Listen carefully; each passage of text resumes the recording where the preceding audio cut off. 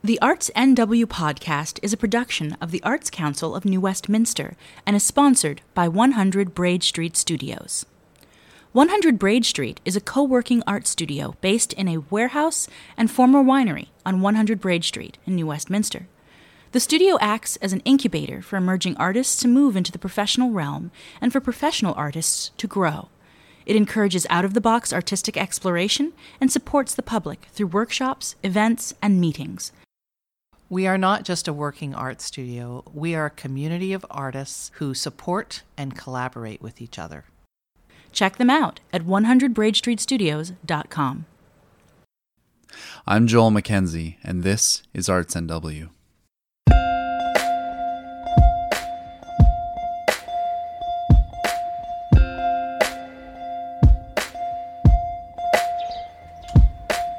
You're listening to Season 1 of Arts NW. In this first season, I go with artists into one of their creation spaces, and we talk about what's on their walls, what they fill that space with. What do they do to the place where they choose to create? Do you write from within the wound? A poetry teacher asked me this once. Does your creation come from a place of hurt or extreme emotion? A phrase with a similar meaning is write drunk, edit sober. Maybe we can think of the drunk part here in broader terms than just alcohol. Just being out of a rational state of mind.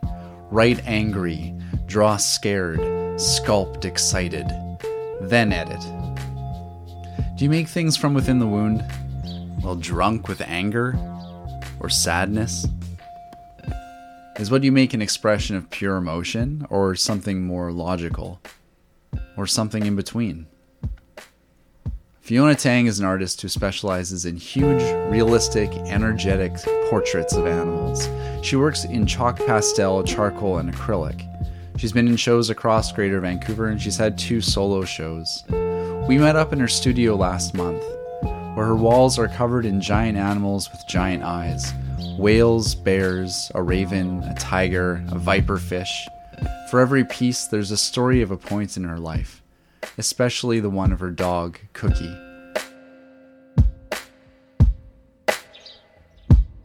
I know you've been asked this before, but why is it huge murals of animals that you're so interested in? For me, when I think about my encounters with wildlife, it always brings me the sense of wonder where, it doesn't matter what kind of animal it is. It could be as small as a squirrel or a raccoon or a coyote, whatever it is. That split second that I share with them when we make eye contact, when we acknowledge each other's existence is breathtaking and it's magical. And I wanted to make my art in the sense that it brings the same feeling for my viewers where, instead of just an artwork on the wall where it's very passive, right? I want to reverse that relationship that people have when they look at art, where my artwork is also looking back at you, where it will, through the scales and the illusion of them popping out the page, I am hoping that it will create an emotional impact on people where they will stop and think about our place in the environment, in the world where we're coexisting with other species here, and we can be a little bit more respectful of the fact that we are sharing the space. And we're surrounded by your art here. But I noticed that you have this photo behind you of the rhino that's signed. Can you tell me anything about that? Oh, yes. That is David Attenborough. I have been a huge fan of him. And he is a huge inspiration of what I do for art. And last year, I made I have to mail him. I wrote him a letter, and I sent him some postcard. And in each postcard of my artwork, I write about which episode it is that inspired me to draw this piece. And I sent it to him, and he sent back a signed photograph of himself. Nice. Yeah, he's such a sweet man. Fiona's studio is otherwise covered by her own work. As you enter it, you're surrounded by giant animals caught in different moments. A raven watches from a treetop. A tiger is stalking. But in the corner is one drawing that stands out among the rest. It's a mural of 11 drawings of a miniature schnauzer in moods ranging from playful to poised, with one empty spot left for a 12th. Its eyes watch you too. This is Cookie, Fiona's closest connection with the animal world. I have this passion for animals ever since I was a kid, but it really it amplifies when I had my first pet, Cookie, and that's when I have a really deep connection with animals, when I can connect with them very emotionally. Tell me more about Cookie. Cookie, yeah. Cookie was my first dog, and I had him when I was really young, maybe about, how old was I? I had him for 16 years, and he recently passed last year. And the relationship that I had with Cookie is unlike anything that I can imagine. There was a really deep bond, and we just understood each other, and he still is a big part of my life. As part of my New Year resolution is I wanted to draw him. It's been really rough last year because it was very, very fresh. At first I wanted to do a big portrait of him, but then I realized I couldn't pick just one image of him to portray. So then I divided it up into 12. So I'm doing 12 drawing of Cookie, which I thought at first I was like, I'm never going to finish it, because every time I draw him, it brings back memory, it's very emotional, and there was a lot of heartache as a part of the drawing process. But as I continue, the pain become less, and it just become more bittersweet memory of kind of remembering him again and reliving the memories that we have. Yeah. I can see 11 cookies. Yeah. And you're adding one more? Yeah, just one more to go. It's all the different emotions or different memories of him, different part of the journeys through his life that I'm trying to capture. That must be hard to sit with. To be honest, Joel, it was very hard at first. I would be mostly crying than drawing when I first started. But now I think it's important to go through this journey, especially for myself. And being an artist, I feel incredibly lucky to have this outlet for me to attend to my emotions, right? This piece is about Cookie, and Fiona connected to the animal world through Cookie's eyes. But she finds that same connection in every animal she makes. Yeah, I do try to portray through the scale and the lines, like the energetic lines that there is, to capture animals that are in the split moment where you share the eye contact and that encounter. What about this piece of two blue whales behind me? One of your classic huge animal pieces. Yeah, so this one is two whales in the sky.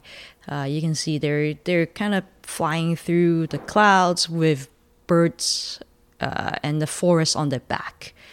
I made this piece almost right after Cookie's passing. I would say there is a lot of love in this drawing. You can see it in the whale's eyes.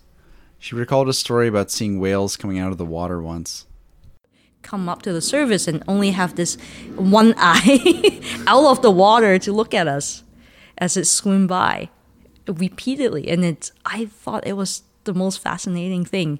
We're looking at them, but at the same time, they're also looking at us. And I think that's why eyes are very important for me, because it creates that connection and that conversation. You could say Fiona's work is ultimately about her. The pieces bring back visceral points in her life. From the viperfish she drew while having a drawn-out argument, the raven, the whale, the bear in whose eyes she saw her pet dog, or the dog himself. Is that realism to what a viperfish looks like, or were you going for more abstract? It's they I actually don't know about kind viperfish. of they do kind of look abstract in real life. It's yeah. I would say it's like a mix of both. Here, let me show you. They are very alien looking. Yeah, no kidding. So why did you go for something with these eyes? These soulless eyes. Because I don't really remember exactly what I was going through at that time. What were you going through? I think I was having a fight with my mom. Oh, yeah? Huh.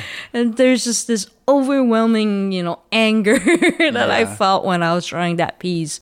Do you write? Not write, sorry. I'm used to saying this phrase in those terms. Do you create from within the wound?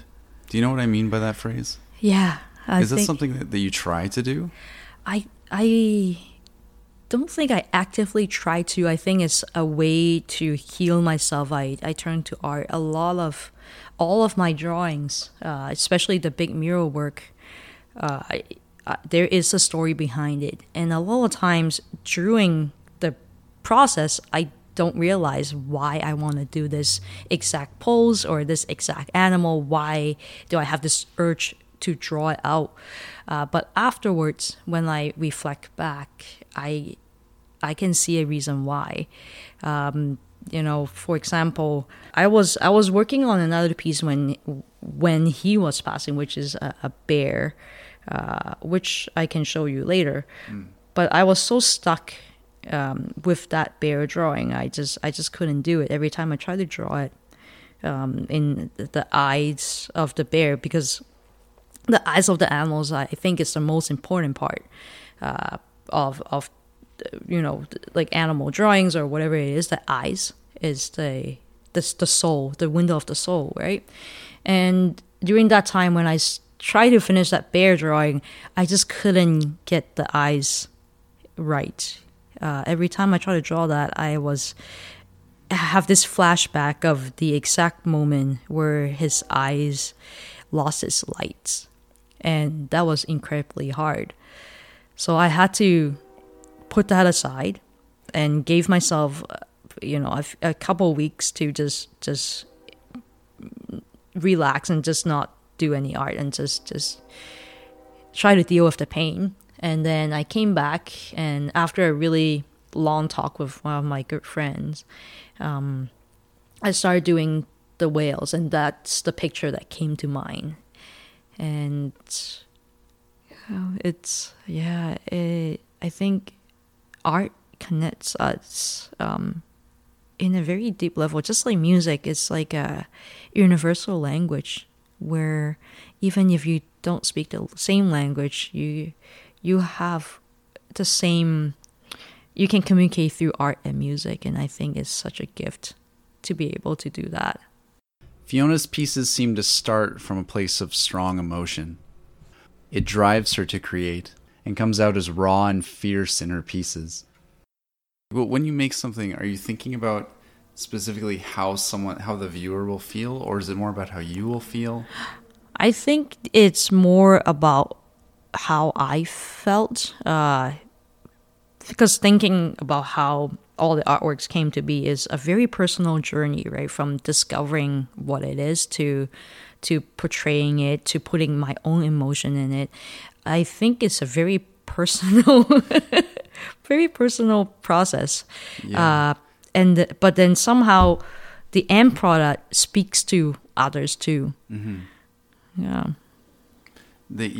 Well, I was thinking about your clay and using that and drawing. It just feels like there's so much that goes into every piece. Like every piece is a representation of how you were feeling at that time, and then hours that you put into imagining the animal, creating the animal in a 3D environment, putting the animal on the page.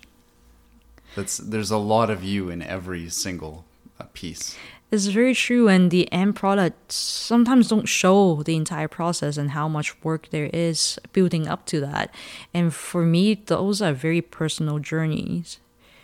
Is it hard to give such personal representations out, or do you enjoy doing it? I do enjoy doing it. For me, I feel light after I am able to translate my emotion and to portray that animal on the piece of paper. I think is more freeing. It's like letting a wild animal run free. Yeah. Yeah. Right. It's like you're capturing the moment that, like you just said, we can't really experience in real life. We can't go see the tiger face to face. Typically, some people can. I'm sure, Yeah, but true. It's like you're making these moments that would be so surreal to actually experience. Yeah. I think you said it right. Yeah. I'm good. Yeah. I'm glad. Maybe lastly, can you tell me more about Cookie and how this piece of, what's gone into making this piece of Cookie? I think